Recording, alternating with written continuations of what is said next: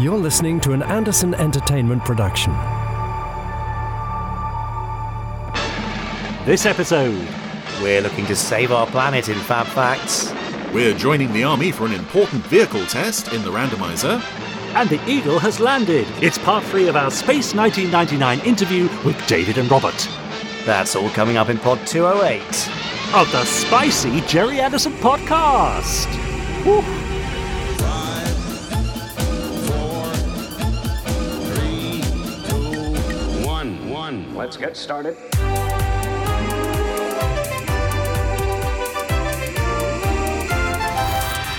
Let's go.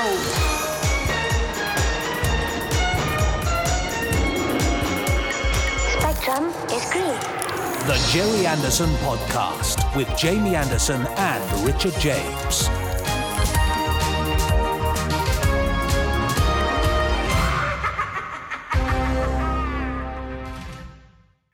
Well, greetings all. Now, Richard, hang on. What? Spicy? What about this podcast is spicy, precisely? Well, in that little intro that we just gave the listener there, you may remember, Jamie, on the first take, I made a little boo-boo, and I called that prestigious mid-1970s Gerry Anderson production Spice 1999. Amazing. Yeah. So, Podstrons, if you have any ideas for restaurant names based on famous Gerry Anderson series, we'd love to hear from you. Please email us podcast@gerryanderson.com. Very good idea. Yeah, I like that, actually. Gerry Anderson-themed restaurant. Why has no one ever thought of that? Well, there was the Thunderbirds Cafe in Tokyo, of course. And I remember at some point in our illustrious podcast history, we did have a menu of Gerry Anderson-inspired dishes, didn't we? We did. Can't remember any of them, but I know we did. Yeah. No. Yeah. Anyway, but if you can think of any, then please do send them in. We'd love to. Yeah, yes, exactly. Now, we don't normally start with Spice 1999 or even calling this thing spicy, because I would say, as human beings in the world go, Richard, you and I are sort of safely vanilla. Yeah, I think that's probably quite accurate. Yeah, okay. Well, anyway, Mr. Vanilla over there is Richard N. James. That's right, and Mr. Bland over there is Jamie L. Anderson. You almost forgot my name there. I did, yes. Interesting. I had to think it through, yeah. Yes. And very nice, but essentially human rice. It's Mr. Chris Dale over there. He is. I mean, didn't have to rhyme, did it? Oh, he's scowling at me terribly after that. God, that's the look of death, isn't it? It was a compliment, Chris. Yes. Oh, hang honestly? on. Oh, dear. Chris, don't go. What? Hang on. Oh, Jamie. He stormed off. That's that then. Oh, I thought that was supposed to be nice and funny, but... Oh, God. Anyway, well, hopefully he'll be back later on to bring us the randomizer, because he is the randomizer, and without him, this podcast is nothing. That's right. I said this podcast is nothing, Chris. Yeah. No, hasn't worked. No, I could see his shadow through the window there on the door, on the opposite wall. I think he's lurking out there. Yeah. Oh, well, maybe he's just getting some fresh air. Anyway, he will be back later on, I'm sure, for the randomizer, where he randomly watches a random episode of a random Gerry Anderson show and says fascinating and hilarious things about it. Always, true? Yeah. Every week, yeah. So the filler between this point now and that point then with the randomizer is as follows. Yes. Actually, do you know what? I'm doing things a little bit differently these days. Now, this is the point, just for 1 week, where I normally say people have been emailing us in and tweeting us and Facebooking us and all that stuff. Our lovely podstrons and blah, blah, blah, and so on and so forth. Well, this week, I went onto our Facebook group and I asked this question. What couldn't you live without from the Gerry Anderson universe? Could it be a show or a character, some merch, or even your fellow podstrons? And of course, people responded. So, as the show progresses, I shall be reading out a few answers and posing the question to you at home, listener. What from the Gerry Anderson universe couldn't you possibly live without? And on top of that, of course, we have got some other posts in our Facebook group, and I think we'll head on over to our YouTube channel as well, where people have been commenting merrily on previous podcasts and Fab Facts. It would have been lovely. Well, can I tell you what I couldn't live without from the Gerry Anderson universe? I think I know what's coming. #Mummy A. Oh, well, okay, I'll let you have that one then. Yeah. You were I thought you were going to say... thinking I was going to say me, obviously. Chris Dale. Oh, I mean... no, what? And anyway, Yeah, okay. moving swiftly on, I think we've got this thing that Richard really likes and everybody else does too, called Fab Facts, because I got a book of Fab Facts. You want to hear a Fab Fact? Yeah, let's hear a Fab Fact. Here we go! That'll cheer me up. Now, time for this week's Fab Facts. Yes, Fab Facts, which will no doubt cheer Richard up no end. Yeah. As well as some of you lovely podsterons. I've got a book of Fab Facts. I just gave it a little slap there so you could hear it was here. I'm going to flick through it. Richard will shout Fab at a very random point, which will stop me on a random page, and hopefully upon that page we will happen upon a Fab Fact. Okay. Clear? Yes, as mud. Good. Richard, are you primed with your Fab? Always primed. I'm standing by with my book of non-fiction. Well, go Here on we then. go. Fab! What? The first bit went so fast. I noticed. I was worried we were going to run out of pages there, but Yes. no, don't worry. But it does mean that you have landed us squarely in the 1980s. Oh, right, okay. Cool. What a lovely decade. Some of the finest things that were created in that decade, I'll have you know. Right. You know. What, like skateboards? No. Walkmans. It's the Sony decade Walkmans. I was born, Richard. Thanks. Oh, I see. Anyway, who doesn't like a bit of Terrorhawks? Yeah, all right. No, I didn't mean. Shush, quieten down now. Those of you who don't like Terrorhawks, we're very aware that not It was everybody a loves rhetorical Terrorhawks. question.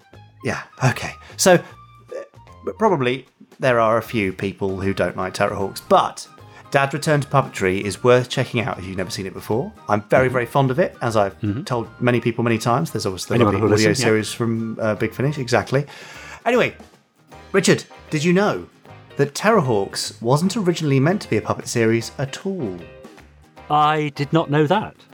Oh, it was meant to be an Live anime action. series. Anime. Ah, yes. So, at the end of Space 1999, Dad was approached by Japanese media company Tohoku Shinsha, who were connected to the Japanese agents of Keith Shackleton's merchandising agency, as well as ITC, because they kind of built themselves on the Anderson shows.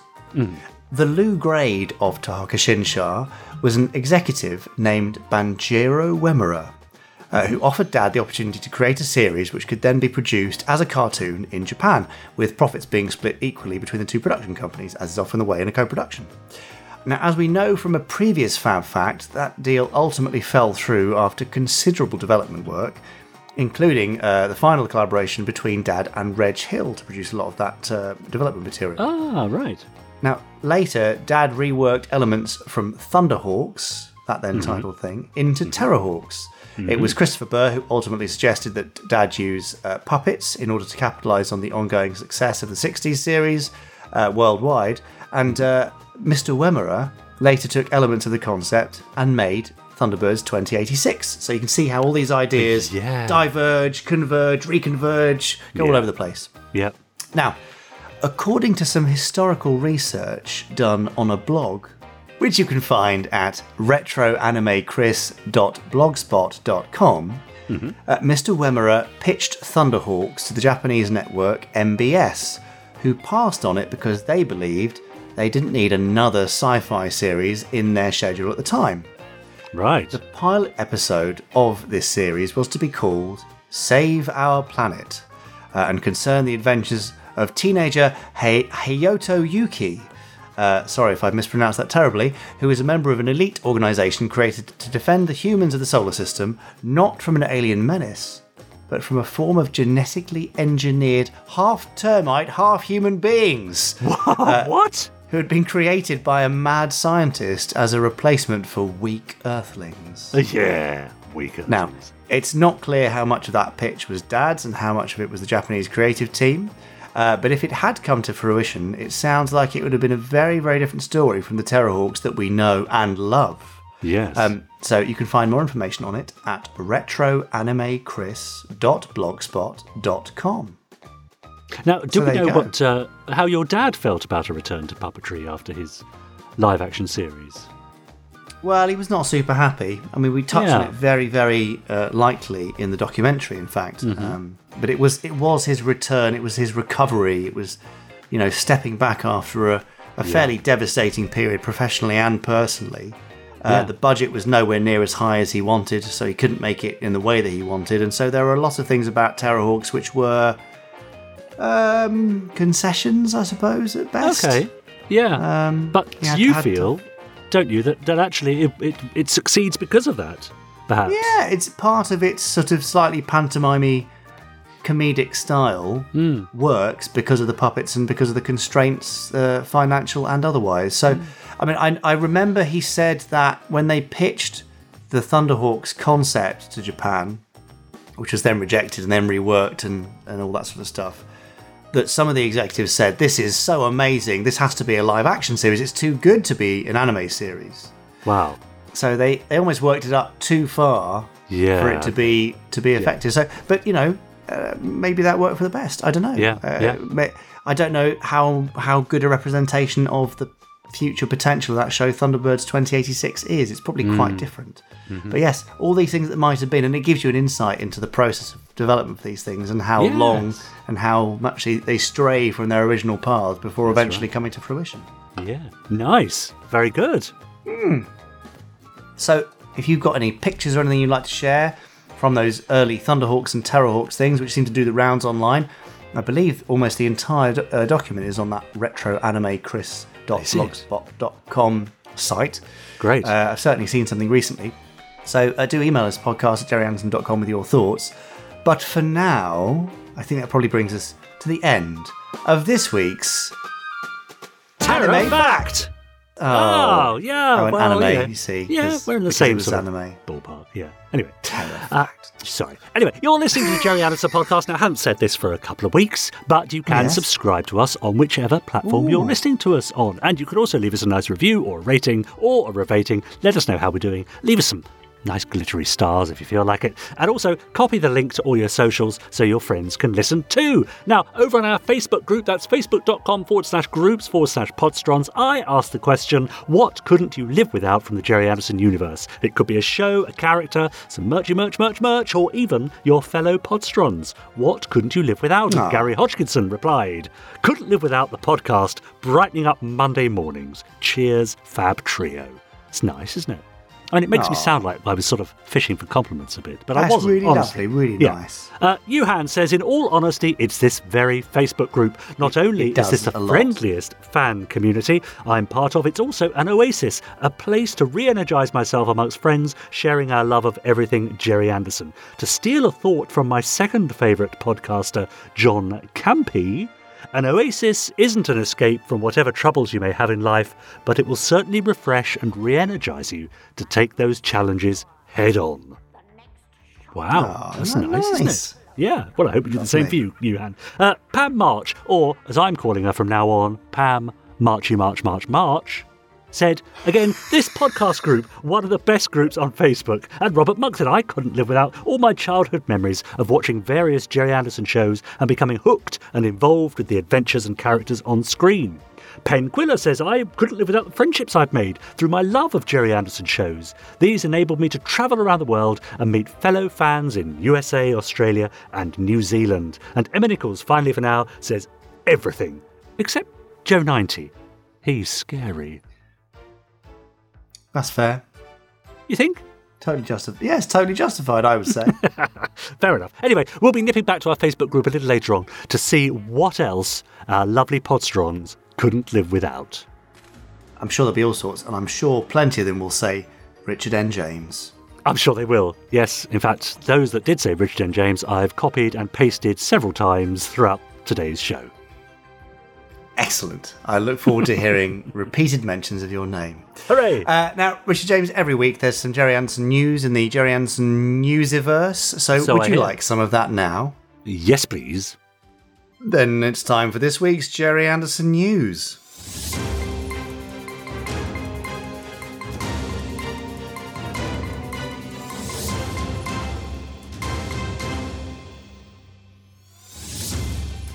Yes, as usual, there's always new stuff, and that's why we call this section the Jerry Anderson News.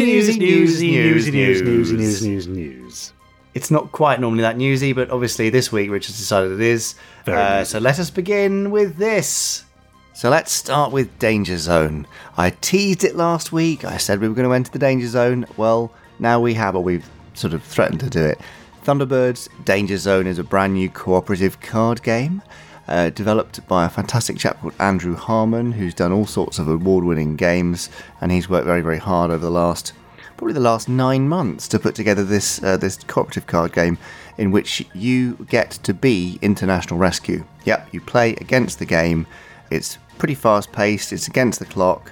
The HUD might interfere, and every turn somebody else gets to be Jeff. So whoever's playing, I think it's 3 to 6 players. Each time somebody new gets to be Jeff, they get to be the one kind of dictating things, driving the strategy. And then, you know, some things are down to luck, some things are down to hard work. Yes. Anyway, there'll be more stuff on that soon. I've done an interview with Andrew, which will be coming up in the next few weeks. We'll have videos of gameplay, cards, card visuals, and all sorts of other stuff in the next few weeks. But it's a rather lovely thing. We've got a few offers this week if you'd like to pick up some bargains. So, there's the last few copies of the Super Space Theatre Blu-ray collection. So if you want to top up your 80s nostalgia lens of Space 1999 in high definition, then I highly recommend you do that. I think we've got them on sale for just $39.99, down from 50 quid. But there aren't that many remaining, so go and grab them if you can. If you haven't yet dived into our Thunderbirds audio dramas, what are you waiting for? What are they waiting for, Richard? Yes, I've ordered mine already. Terror from the Stars is all 4 CDs down at $19.99. Sounds a bit inappropriate brand-wise, but there we go. It's the first of our John Thaden reimaginings with a full cast audio and lovely music and Wayne Forrester narrating. Now's the time to get into it if you possibly can. And if you're feeling more musical, Captain Scarlet, the original series full soundtrack from Silver Screen, this week only, $9.99. Oh, what a bargain. If you like free things, oh yeah, and I know you do, Potron, we all love them. Free Terrorhawks. Oh, that's exciting. Yeah, see, I heard the cheer from Anderson's HQ. Over the next few weeks, we've got various freebies coming up on our YouTube channel, including some more episodes of Terrorhawks and new Captain Scarlet, and the first free Terrorhawks episode, Midnight Blue, has just dropped, so head over to youtube.com/JerryAndersonTV. There's all sorts of goodies happening there and here and all over the place, and I hear some bloke called Richard James has been doing quite a lot of writing. Yep. I don't know, maybe we'll think about talking about that in a few weeks' time. Oh, I'm looking forward to that. Anyway, for now, that's the end of this week's Jerry Anderson News. That was the news. That was the news. In fine fettle as always. As ever. Yeah, exactly. What a beaut. I do try. It was paying off. All those singing lessons you've been going to, really, really working. Yeah, thanks for that. Anyway, now, I'm going to head back on over to our Facebook group. It's very easy to join in the fun on our Facebook group if you weren't aware. You just go to facebook.com/groups/podstrons and you can post pictures of your merch and your cosplay and your favourite toys and just your general thoughts about anything Jerry Anderson related. But I, this week, popped in to ask our lovely Podstrons what from the Jerry Anderson universe couldn't they live without? Joanne Bennett says Virgil and Thunderbird 2. And, of course, the Podstrons. Matthew Alderman Harris says, in terms of the shows themselves, Thunderbirds is the one that I have the most attachment to. I was shown it on VHS by my dad when I was 3 in the early 2000s, and I've been watching it ever since. It's the only show from when I was little that I kept watching, which shows how it can appeal to all ages, and it's literally my favourite franchise in existence, says Matthew. Nice. Isn't that wonderful? It's amazing how something that you can be introduced to at a very early age there, I think you said he was 3 years old, can literally stay with you all your life. It's incredible, isn't it? Absolutely. It'd be a bit like, Lovely. if a toddler were to listen to, I don't know, maybe an episode of the Jerry Anderson podcast, then it would follow them like a bad smell throughout their entire lives, wouldn't it? like a terrible memory. Yes. Yeah. James Charles Munro says, much as I want to say Thunderbirds, the true answer would be Captain Scarlet. Thunderbirds was my entry into the Anderverse and the source of my love of the retro future style, but the ideas and themes of Captain Scarlet are still an influence in so many of my creative works. The mix of colourful and dark, of stylistic realism, and the fact that the villains can sometimes win are all part of that. Yes, I think that's the point. With Captain Scarlet, there was a sense of jeopardy, wasn't there? Perhaps more than you had in previous shows. Very nice. Yes, the fact that the star could actually die, even though he couldn't really die, but that's a major thing. Yeah, I think that's what keeps people listening to the podcast as well, isn't it? The fact that at any moment now, Kath Baker says, she says, I never gelled with Thunderbirds when I was exposed to Anderson during the 90s, but I absolutely loved Captain Scarlet, and I still do. And Tom Hodden says, he couldn't live without his Officer Orion underwear. One can survive in boxers or briefs, he says, but without the space-age comfort and breathable support of Hubble Orion's unique design, are you truly living?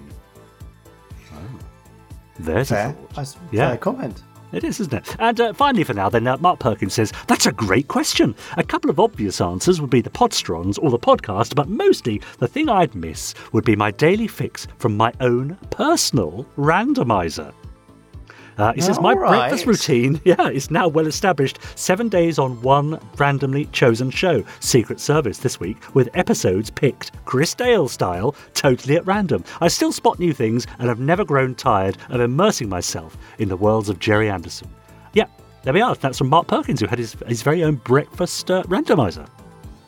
Hell, well, we might need to borrow your randomizer if Chris Dale doesn't come back soon. Oh, yeah. Oh, gosh, he's still not... No, he's not, is he? No, look, still absent. Just an empty space where Chris Dale used to be. I know, it's very sad. Well, look, let's hope that if we play out the last part of this interview, then he may come back by the end of it. What do you reckon? Yeah, go on then, let's try that. Okay, well, this is part 3 of 3 with David Hirsch and Robert Wood. They are the two authors of To Everything That Might Have Been, the Lost Universe of Space 1999. They've been interviewed by our marvellous podcast producer Ben Page. So here is the final part of that interview on all things lost and found in Space 1999. We do have quite an in-depth section in the book where we go into the potential that the series, that Breakaway could have had a theatrical release. It was not written. The one thing we kind of proved is it was never written as a 90-minute or 2-hour movie. Chris never rewrote George's script as that because he wrote all the shooting scripts. But they shot stuff that wasn't in the script. Right. They shot stuff that wasn't in the script. Lee Katzin did a lot of meticulous coverage. Brian Johnson and his team did a lot of additional visual effects because they had a lot of time to experiment with shots. And you could see a lot of the unused footage in the main titles all through the first season. So there's plenty of stuff there to cut a 90-minute episode at least. Yeah. And in the letter from Sylvia Anderson that's in the book, which is one of my favorites, she references her desire that the Breakaway should premiere at Cannes Film Festival, which would have been amazing. I mean, if that alternate universe of Space 1999 had happened, Breakaway could have premiered as a feature film at Cannes in April of 1974, could have potentially then gone to whatever limited theatrical release in various countries over the summer prior to the series premiering network in the U.S., which, again, they were sure it was going to go network in September of 1974. And the networks would have made time for a longer first episode. Yeah, but I mean, that would have been a whole different world if that progression had happened prior to the series premiere. Of course, none of that happened. You know, Jerry, well, I mean, the theatrical cut basically of Breakaway was delivered. Jerry, Abe didn't love it, so it got cut. And Chris alludes that there could have been some politics between Jerry and Sylvia there as well, that she was kind of pushing for this theatrical release, and he came down on the side against it, you know. Right. Chris makes a mention about the sometimes volatile politics between the two of them and how he tried to steer clear of that. And there was a lot of reshooting later on to fix the episode, and, you know, we have a breakdown of the shooting schedule as best as I could reconstruct it from all of Martin Landau's papers to see that they did some pickups done during Black Sun, and then later on some of Nick Tate's pilot sequences in the Breakaway sequence were all done, you know, a couple of episodes later. Yeah, and that's fascinating stuff as well, because, you know, often over the years, or at least sometimes over the years, and he's on film talking about this, Jerry Anderson would say that he rewrote and directed and reshot all this new material and recut Breakaway into its final form.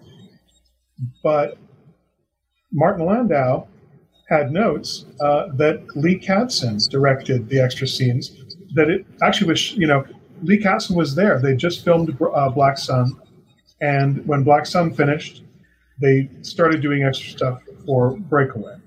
And Landau made a note that the director for that was Lee Katzin. Yeah. So if you accept that note as being accurate, then the only thing that was filmed after that were the pickup shots of Carter in the Eagle cockpit. And yeah, sure, Jerry could very well have directed those himself. We don't necessarily have any record showing that anybody else did. But so Jerry could have done that and then honestly extrapolated in his mind and recalled it differently. That he thought we all did that. Yeah. We were just talking about that a little while ago. I mean, it's such. TV shows are just such an eating machine when it comes to talent and trying to keep this thing going, because you can't sit around and do nothing. It's too expensive. So they're constantly looking for ways to do pickups and how do we utilize sets. We built this one set and we could use it in the next episode. So let's shoot some footage now for the next episode before we actually start on the episode prime. So they bring in the director and some cast to shoot a scene before they were finished with another episode. Yeah, they did that with the nuclear waste. The generating station. Yeah, the generating area. Alpha Child. The Alpha Child sequence was shot earlier before they actually started the episode. Yeah, but part of the fun of the book was in piecing together some of these jigsaw puzzles. From different bits of evidence that we could find here and there, and this person's letter and that person's letter, and that contradicts the main story that we've kind of been led to believe, doesn't it? So again, we're putting together an alternate history, an alternate sort of timeline, an alternate set of, I can't say alternate facts because that's not a thing, but it's been one of the best parts of writing the book has been some of that research and putting things together and connecting the dots. Yeah, part TV history and part mystery. Yeah, really true. Yeah, it was a bit of a mystery trying to assemble things. I mean, like Robert and I had a lot of discussions when I was doing the shooting schedule, because I had the call sheets and the actual and what was the proposed shooting schedule. The proposed shooting schedule was done maybe a week or two earlier. Yep. So suddenly you'd see, Thursday we're going to be in Black Park shooting this, and then you get to Thursday and they're not in Black Park because maybe it was raining. So they decided, okay, we're going to shoot all the main mission stuff that day. So I had to sort of reconcile between all this stuff. David did a lot of work reconciling between those different documents. And I think there might be a couple of instances where you're like, you can sort of find where dates don't necessarily match. But again, it has just been... It gives you, it really is to give you a kind of a clearer picture as to how the show was done. Like I also tried to give you lists of cast, background characters, stunt actors, stand-ins, and we've already discovered there were a couple of names that were unfortunately left out of some characters who, I would have liked to have credited, but it was just so massive pieces of trying to reconcile that sometimes you just miss things. Also because, especially in the call sheets, somebody would suddenly be called by their nickname the next day, Instead of Fred Thompson, we have Tommy Thompson or something, and you think it's a different person. And then it's also security guard 4. one of the kids in Another Time, Another Place. Yeah. On the list we had, it was just one word, which was the name of the casting agency, not the name of the kid. And now we know the name of the kid. So when time comes to do a revised version of this, we're assembling all that stuff. We'll correct it. You're already further corrections. Yeah. So where can people find this book? Well, you of course can order it from the publisher Telos, especially if you're in England. But for everybody else, Amazon. It's available very easily through Amazon. Amazon also has a Kindle version available if you're one of these people who don't want the physical copy. God, you people are killing me when I want to get rid of stuff. I would much rather have the physical copy, but the Kindle version was readily available. So. Years ago, I did an interview with Denise Okuda, who was the co-writer of the Star Trek Encyclopedia. And we were talking about, they had just done a CD-ROM of the book. And I said, do you think this is the future of books? And she goes, well, I like to curl up by the fire in a nice comfy chair with a book, and I can't imagine doing that with my computer. Yeah. But unfortunately, people seem to want to do that with their Kindles. It'll be interesting. We don't know the specific numbers of copies that we've sold for Kindle versus print, but it'll be interesting when we do find out where the bulk of the sales are coming from. But I think it's actually been popular on both platforms. Some people have said that they both copies. They want the hardcover, but they bought the Kindle because they don't want to mess up the paperback version. Or they could buy both and they didn't have to wait for shipping on the Kindle. That's true. That's true. Get it immediately. Because the Kindle one came down immediately on day of publication, where the book you had to wait 24 hours. God, 24 hours! Oh my God! Yeah. Remember we used to wait weeks, months, years. How long did I wait for the tech manual? The tech manual. I think it took 4 months before we got them here. Yeah. They were in customs. It took a minute. They got held up. We were really upset. Some of you people you youngins don't know what it's like to wait for something. Well, how long will we have to wait for your next book? It sounds like you guys have lots more material to draw from and a lot more to say. We have actually a lot of stuff that we had to leave out of the book for a variety of reasons. We are exploring avenues to use it because part of the problem we couldn't use it was material that Telos was not really interested in doing. They may change their mind, I don't know. But we have, made little inquiries to other people. We know one person who shall remain nameless right now, but pays somebody's check here. But, hopefully we could get some mileage out of some more material, because it really would be a shame to not share it with people, because it really is fascinating stuff to just, again, see how a TV series is created. Somebody asked me on Facebook, what's new about this book? Why should I buy it? And I said, well, it's not going to tell you something about the show you missed, but it's going to tell you something about how a show is created and how the show became what it was. So if you say, well, I wish the show did this, if the characters were like this, well, maybe they were, and maybe somebody changed it for a reason. And that's what the book explores. And the book has got a lot of specific facts and things that nobody has ever heard before. Yeah. Even the most uber fans of Space 999 who believe they know everything, we thought we knew pretty much everything. When we discovered the stuff that was in this, the material that we were getting, we're blown away, jaw-dropping moments at times when we come across certain facts. Especially when you've seen things that you've heard rumors about, but now you know that they actually existed because you see the actual documentation from the studio that says that, yes, this did happen, like the spin-off series. And some of it is, big documents, like the critical commentary and stuff like that. Other things are just little tiny tidbits, for example, in one of the pre-production documents that David had, there are the 8 original episode concepts that had been, originally devised. One of which everybody knows is War Games. That's the only one that came through with the same title and the same story. Some of the other stories came through, but with completely different titles. And, we've had a couple of people on Facebook, or message us and say, "Oh my God, with that, seriously, that could have been the title." That's I don't know if, what is the rating on this podcast? Can I say bat crazy? There may be a bleep over one part of that. It's probably bad. Oh, okay. Somebody may have a problem with bats, so that we're gonna. We had somebody message us completely crazy. That this could have been the original. That this was the original title for.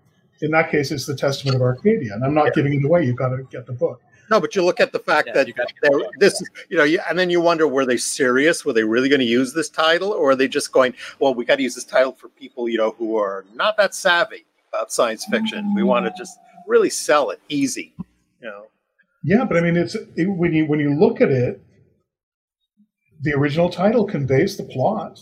It does. It does. It's just, I can't believe a show could ever have been called that. It's amazing. It's one of those little tiny it's just a few words, but it's one of those jaw drop moments in the book that I think are. I didn't even think they would have used that title in Fireball XL5, and they had strange titles in Fireball XL5. So, We're gonna leave it right there at that mystery. I feel like we've just hopped in a time machine and gone back to 1974 and 73, and you guys have been my guides through the production of Space 1999. So, and it's out now. It's out now. Thanks, man. It's been a lot of fun.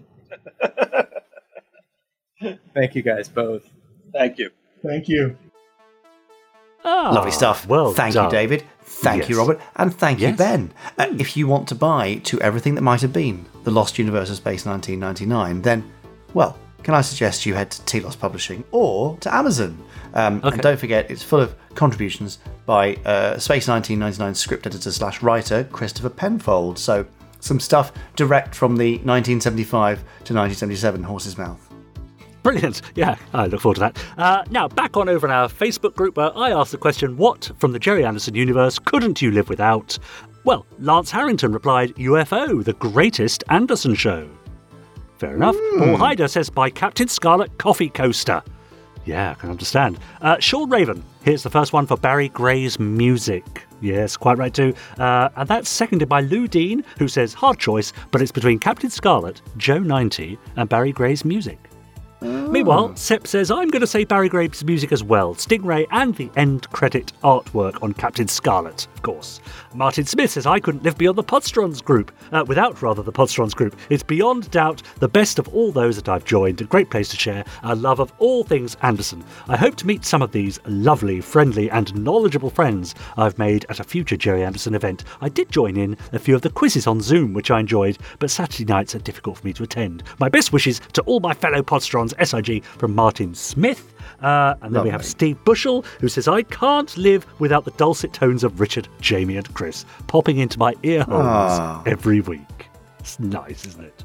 Yeah. Yeah. Just a couple more for now. Willow Lambton Smith says, well, I couldn't live without John Tracy. I refuse to give up my space hubby. Steve Beresford said, would vastly improved mental health count?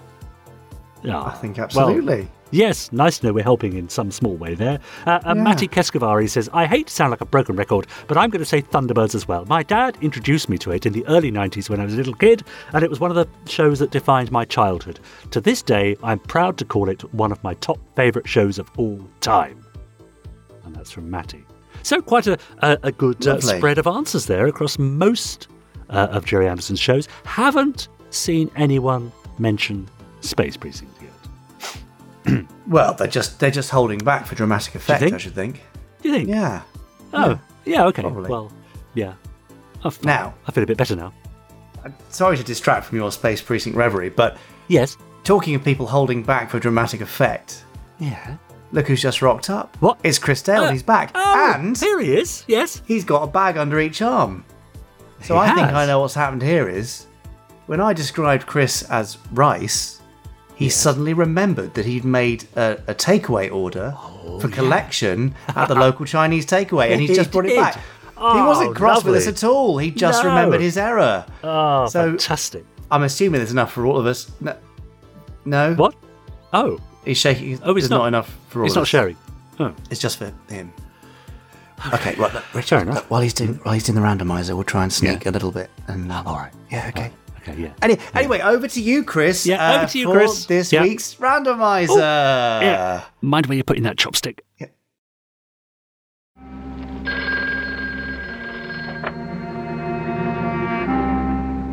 Spectrum Security Vaults, Night Guard here. Oh, no, not you. Isn't there anyone competent I can talk to? No, I'm sorry, there's no one else around. Oh, well, I suppose you'll have to do then.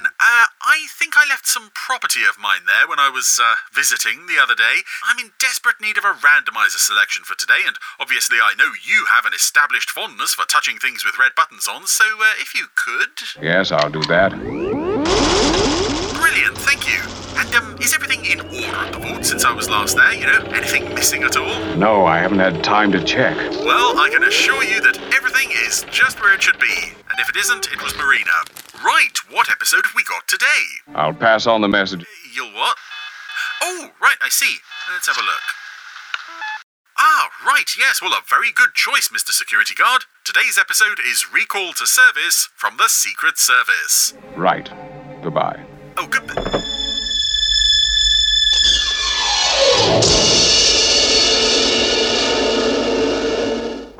So, continuing our trend of shows we haven't seen for ages on the randomizer, here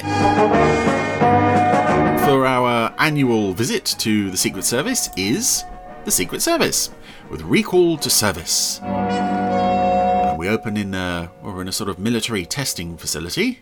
Right, Mitchell. Begin the test. Command to Aquatank. Where Captain Grey has been dressed up as a general. Commencing test now, Captain. Captain Blue is a scientist. He's now got brown hair, and there's a chap called Mitchell, who is played by the puppet that played, was it Jackson in Seek and Destroy, Captain Scarlet? I think that's his first most prominent appearance. And yes, this is an episode that's quite familiar to long-time Super Nation viewers. We have the Army have built a new tank, the Aquatank. And it's, completely invincible, virtually unstoppable, blows up any vehicles that get anywhere near it, much like that tank there just got blown up. Some interesting pink flames on that tank. A very forceful addition to anyone's army, sir. Indeed, yes, that's Mitchell. Invincible. And what I find interesting about the Mitchell puppet, and there's several puppets in the Secret Service that went through Captain Scarlet and Joe 90. Suddenly they look very odd in the Secret Service, and I think what part of it is down to is, I believe the last episode of Joe 90 made was Viva Cordova, and a lot of the background puppets were repainted brown for that episode. So then they were repainted again back to white, pink, whatever, for the Secret Service. And they certainly will, sir. There's a close-up there that proves it. There's something about the repainted guest characters in the Secret Service. Some of them never looked right again. Mitchell there it almost looks like he's wearing mascara. His eyes are very, very made up. And there's one or two other long-time guest puppet characters that never looked the same in the Secret Service. The Aquatank back to base. Fraser from Crater 101 is one of those. He's only in a couple of episodes of the Secret Service, and he looks terrible. He looks utterly hammered. And the same with, I think, the Major Gravener puppet. She's not responding. They never looked right in the Secret Service, and I'm sure it's down to that having been repainted brown and then back again for Viva Cordova. Anyway, the Aquatank conflicting instructions is not responding to instructions, heading for a cliff. Yes, the little tank is running out of control. How are we going to stop it? Break the main circuit. It's too late. But I'll do it anyway, in case it isn't. Oh, what do you know it? There was a great big cliff there that the Aquatank has decided to scale. But luckily, main circuits have been broken, and the tank, narrowly avoids going over the edge. But it's all right now. So, we are back from the opening titles, Recall to Service, and this episode is probably the first episode of the show that I was ever aware of. We're going on one of my tangents here because although I didn't see the show, obviously I never saw it on broadcast because very few people did. Fortunately not. This episode was shown at a convention my very first convention when I was a wee little Dalek. There was the Fab 2 Thunderbirds Fun Day in Margate. I think the Winter Gardens in Margate, which was thrown by Fanderson. I say, don't we look smart today? Go on now. There was a screening room. Various episodes were shown, and this was the representative for the Secret Service. No, that's a real nice rig out. Matthew's Matthew's making fun of Father Unwin's old chaplain uniform there. Yes, this episode was shown during the course of that weekend, and although I didn't see it, I did see it listed in the programme, which I've still got somewhere. And it was interesting to, they were showing episodes of Thunderbirds and Stingray and Scarlet, and these were all shows that I knew. And neither will Matthew. And there was the Secret Service. What on earth is this? Oh, And I'm sure they picked this episode to show because it's the most traditional Super Marionation-y episode with vehicles and army stuff and lots of explosions. I'm afraid an urgent one. We have to be at an army base in 2 hours. That doesn't leave us much time. None at all. Well, except 2 hours. Right, Father. Yes, and the other show listed in the Fab 2 Thunderbirds Fun Day screening room that I'd never seen before was Terrorhawks. They showed Play It Again SRAM, and just the description of the show, having not seen any of the visuals, I think I knew that it came from the 80s, but it was like, wow, this show sounds really cool. And obviously when I finally got around to seeing Terrorhawks and actually, just seeing images of it, and let's just say my imaginary Terrorhawks was a long way off the actual Terrorhawks. This, the Secret Service, not so much. It wasn't so different from what I was expecting. I think, once you read the premise in that program, Father Unwin is actually a parish priest who's really a secret agent with a shrinking ray. It's like, oh, okay, if that's the premise of the show, whatever. And some, newly shot footage of Stanley Unwin himself, live action footage in his uniform here, as we head off to the army base. It's nice. It's nice, happy music.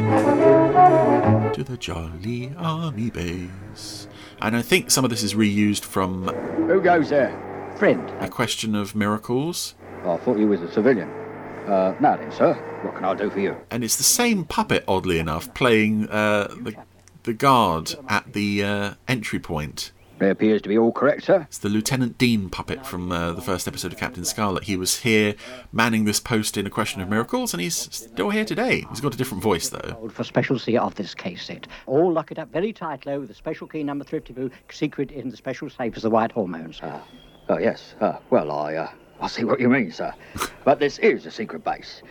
That's why we have the words top secret base on the side. Came from Whitehall through 454, which, if you understand, from the minute of the special defending. He's nodding, yes. Failing all this, I had no... I think also with these moments of Unwinnies when he's baffling puppet characters with this. Once rise up, attention! That's lovely. It really helps the choice of puppet. Hey! Come back here! And the Lieutenant Dean puppet is perfect for being confronted with Unwinnies because he looks... Oh, is that a reuse of the... Yeah, it's a reuse of the Captain Scarlet Yellow Fox tanker. And I think one of the support vehicles from Path of Destruction, the Crab Logger. Where was I?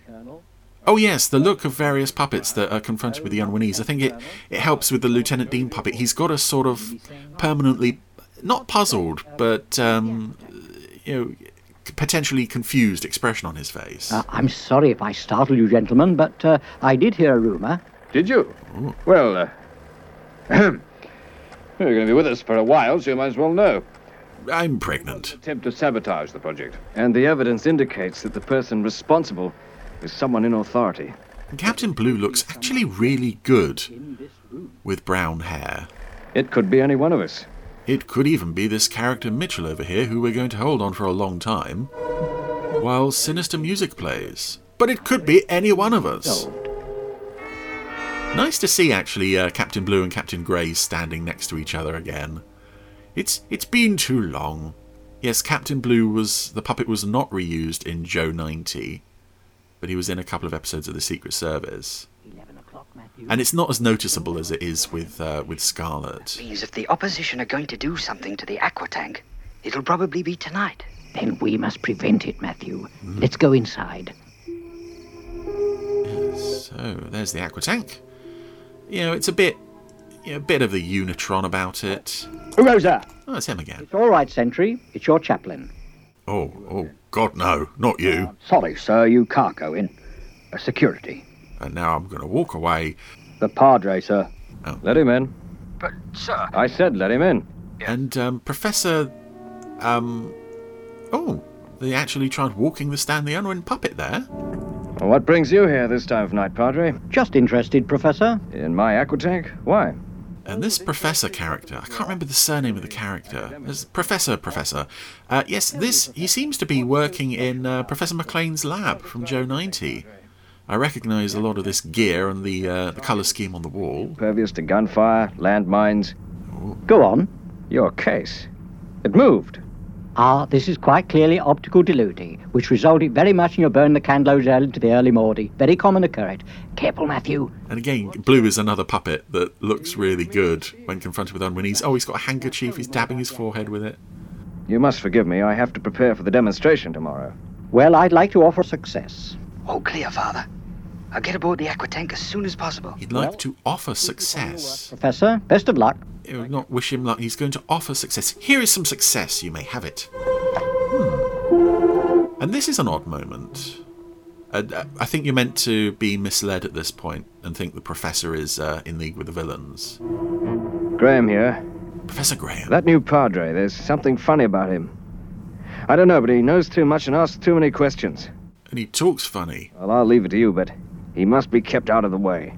Ooh. Yes, that's a potentially sinister-sounding conversation that never actually goes anywhere. Hello, Matthew. Where are you? I'm inside the aquatank, Father.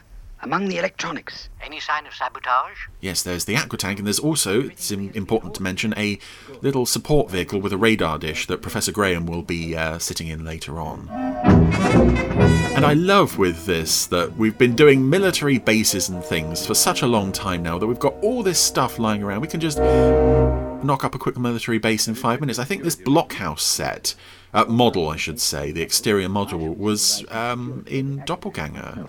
Good. I think it was the building used for the little control room. Big responsibilities, huh? Shall I take it? No, it's all right. Colonel Blair here. Colonel Blair? Yes, we have him here. Emergency regulation, sir. Yes, sir. Of course. Immediately, sir. Goodbye, sir. The person on the other end of that line could only have been saying one-word sentences. Yes, fine, whatever, goodbye. Freedom to go anywhere on the base. Who said so, sir? The Ministry of Defense. Take care of it, Mitchell. I'm going to see the Professor. I'll take care of it. Well, I'm sure he's not the villain. More phone call action. Everyone's on the phone to each other in this episode. Padre. Unwin. Government orders. Yes, it can only mean one thing. His Secret Service. You know how weird they are. All right. But I don't like it. Yes. The demonstration starts in an hour. So we never find out who actually Mitchell is talking to there. Again, I think you're meant to assume that it's Professor Graham, but it's clearly not, because Graham isn't actively trying to sabotage his own project, unlike Mitchell. So I don't know who Mitchell is talking to there. I also don't know why the phone is a direct line. Why he has a direct line from the control room to his evil overlord master things. Demonstration? Patience, please, gentlemen. The aquatank is due to appear in 15 minutes. But don't crowd the aquatank. Don't embarrass it. It's very shy. Patience, please. Yes, some familiar-looking characters there who've come to see the demonstration. Also, one or two puppets who I've never seen before. They could be re-wigged or re-sculpted, but some of them just look quite terrible, actually. In reserve, as it were, in case of emergency. They're no Lieutenant Dean, that's for sure. Attention, please. Yes, there's the Steel puppet from Special Assignment, Commodore Goddard again, General Rebus from Noose of Ice, and then the rest of them are sort of... In the world, the aquatank. The aquatank, my goodness. Yeah, a few rejects, and... Oh, there's the Robert Mitchum-looking puppet as well, but there's also... Target building, here. The guy... I understood attempts would be made to stop the aquatank reaching its target. Yes, this guy. I don't recognise that puppet at all. The area has been covered with landmines, and the aquatank will be attacked by conventional tanks and aircraft. That is why we shall be watching from the comparative safety of this blockhouse. And I stress the word comparative. Stop the aquatank. I love that. That's a blatant admission. Yes, your lives are in danger. Give the command, Captain Mitchell. Begin the demonstration. Yes, sir. Oh, you see why they needed Mitchell to do this. Aquatank programmed onto target building.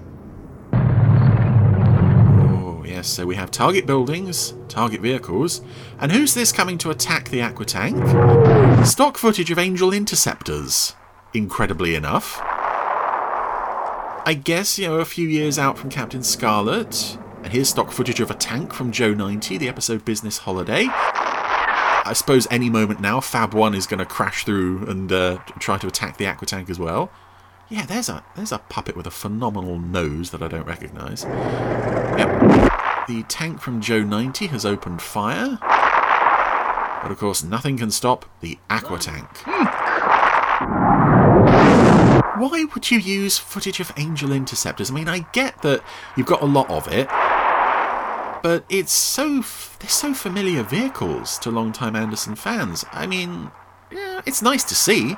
Definitely nice to see Angel Interceptors flying about the place, but they're so iconic. I mean, for goodness sake, they're carrying Spectrum markings. So it's not like that tank there from Joe 90. That's a generic machine. Who cares? It's still blowed up just as well as Joe blowed it up. Yes, very strange that the Angels are flying around the place. Don't worry about the captain. Look at the Aqua Tank. The Aqua Tank is much prettier than Captain Mitchell. Oh, Mitchell has gone outside and locked all of these VIPs. What are you doing? Sealing the electronic doors. Oh yeah, that's what The staff did not want to be disturbed. That means? It means they can't get out until I release them. Ooh. But those are their orders. Get back on duty, Sergeant. Yes, sir. I like this Sergeant character, even though he just happens to materialise wherever the plot needs him to be. Sinister old Mitchell has locked everybody in the blockhouse. Permanently. And, yes, the sergeant didn't hear that gunshot. Right, Matthew? Matthew, can you hear me? Just about. Everything's fine. I hope the chiefs of staff are impressed. Yes, of course. Matthew is stowed away aboard the Aqua Tank. I love that he's stuffed into so many crevices and corners in uncomfortable vehicles. There must be an easier way to carry out these missions. But anyway... Tank to attack coordinates... Mitchell has gone to see Professor Graham. 419. I don't understand. He's got new instructions. Program, Professor. And a gun. 024419. Wait a minute. That's the blockhouse. Oh, no. Precisely. Stand back. I'll do it myself. So the Aqua Tank continues to drive around in circles, really. What have you done? We'll all be killed. You will. The chiefs of staff will. I'll be in the safest place on this base. The target building. Lovely subtle bit of puppetry there as... Professor Graham has been punched down. He was wearing an odd expression on his face there. A nice bit of puppetry there from Mitchell when he said, I'll be in the safe place. And he gestured to himself with his hand. It was very subtle, but very human. Right off the program course. I don't understand.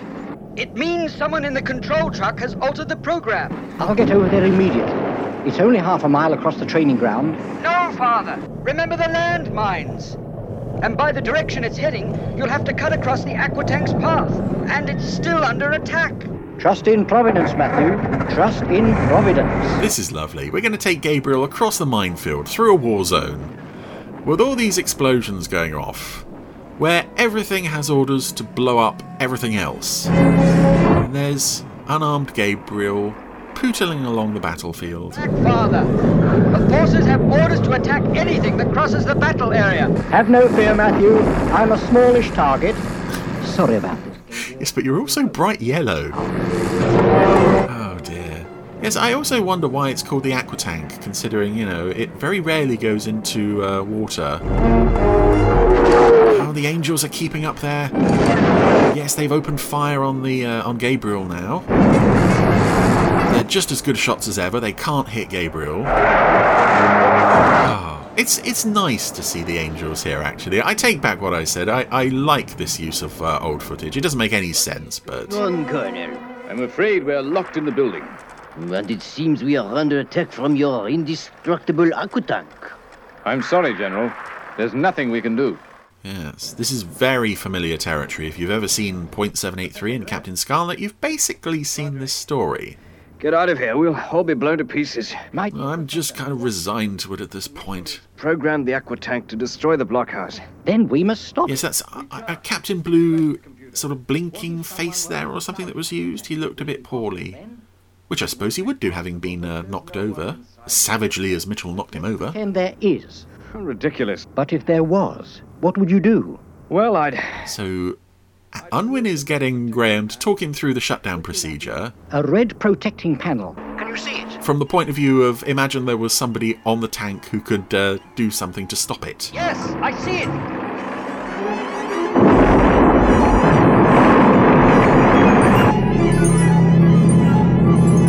And I've got to say, the Aqua Tank itself, although they do a good job of making it seem unstoppable, purely by the fact that nothing seems to be actually hitting it, everyone's aim is very poor here, it doesn't quite live up to the design of the Unitron from Captain Scarlet, or even something like the Spider Tanks from Joe 90. Oh, Matthew nearly knocked himself out with the covering on that panel there. Oh, you're mad, Padre, mad. The missile will launch in 30 seconds. No time to explain. What now? Oh. Unwin's waggling his finger. Serious stuff. Switch thrown! Hooray! This is a launch. Are you listening? Certainly. What now? Some very nice puppetry here as well on Professor Graham's, that you can clearly sense there's a puppeteer working his arm from below as he keeps touching his forehead as he's sort of going, oh, what next? I don't know. 10 seconds. The left lever, Matthew. Quickly. 5, 4, 3, 2, 1. It's a really nice look, actually, of the Professor Graham puppet and the voice. He doesn't seem particularly bothered about the fact that he's going to die. But Matthew diverted the Aqua Tank at the last minute, and it resumed homing on the target building. Well, there was nobody in the Aqua Tank. There couldn't have been, but then... Who were you talking to?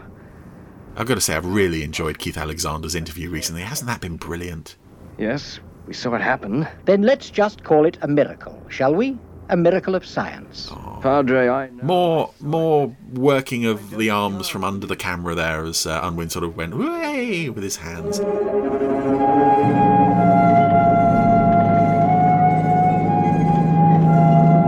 And of course, Mitchell was in the target building and is, he's dead. He was very much in that building when it was blown up. We see his body, but curiously, the Secret Service never confirms death one way or another. It might happen, as it clearly did there, but they won't say it. By the sword. We just get that. He who lives by the sword shall die by the sword.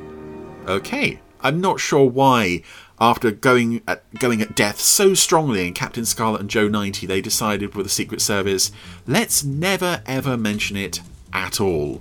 I suppose it fits in with the church and all that. But anyway, that was Recall to Service. I waffled all over it. Teleplay by Pat Dunlop. Okay.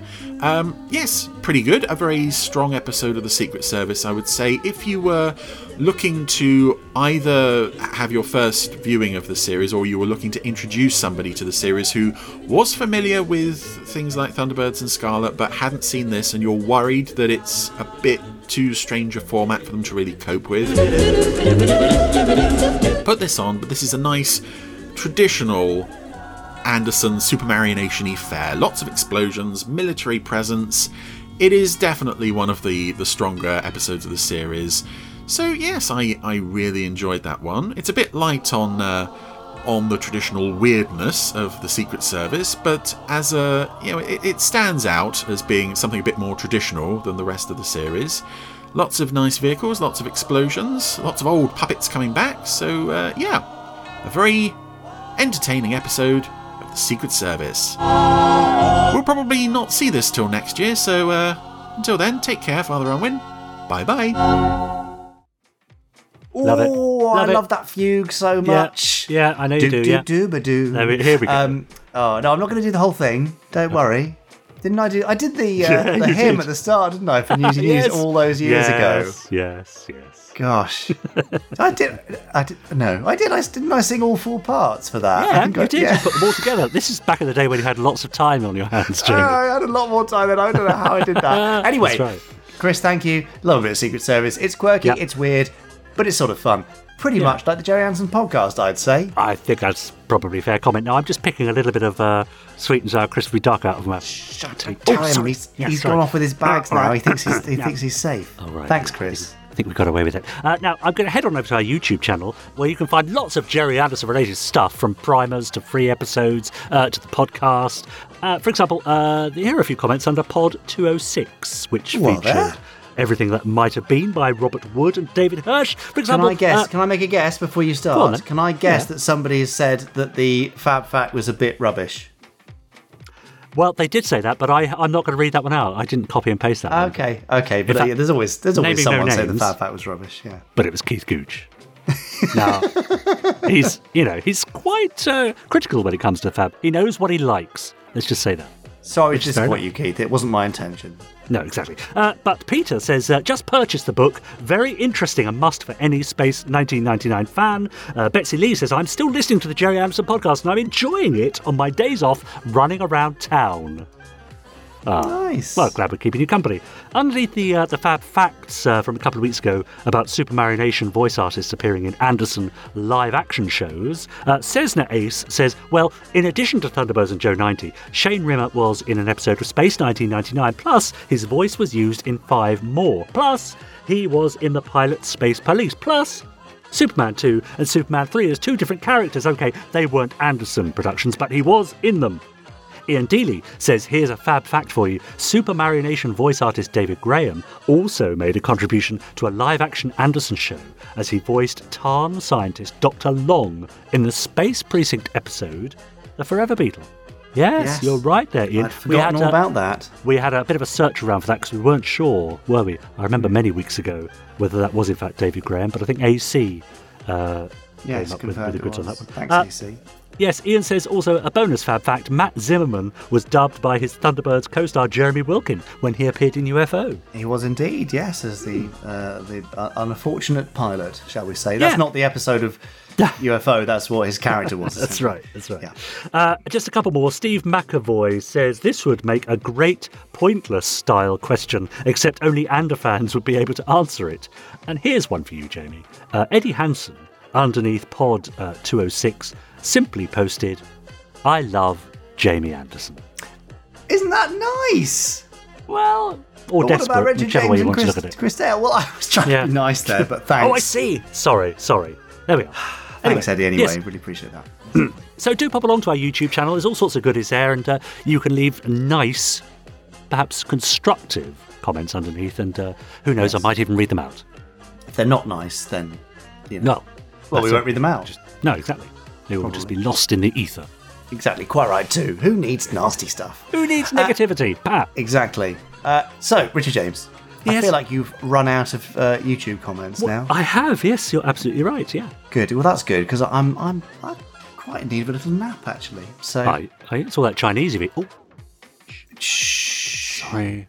Goodness me. But yes, I have had too many crispy dim sums, duck and pancake roll things. Yeah, and those. So, Podsterons, we hope you have an amazing, lovely week and that your clammy ears are soon dry after listening to us. And please, once your ears have dried out, please go to your podcast provider of choice. Make sure you're subscribed. Give us a rebating. We haven't had a rebating for a while, have we? Let's see some rebatings, please. No, I want some rebatings. We'll read them next week and maybe even send something nice to somebody who's left a nice rebating.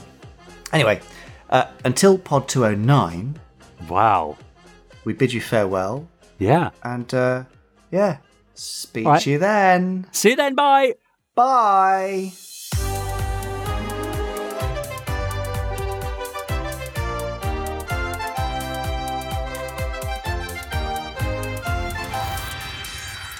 Stage 1 complete. Let's go.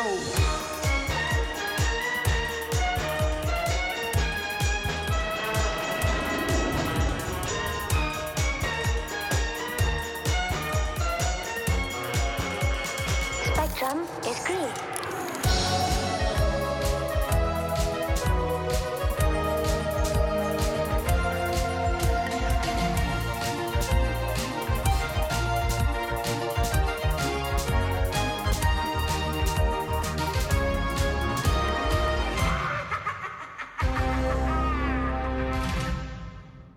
I really am quite tired, you know. Are you? Why? What have you been up to? What have you been doing? Oh, I think racing around the country a lot, really. Yes. I mean, I can't. I don't know if you recall, but it's quite recently that I bumped into you. In Where was Maidenhead. Oh, that was you, was it? Oh, God. Yeah. Oh, I you hope I wasn't Ben rude. Field, did you? Yeah, that's right, yes.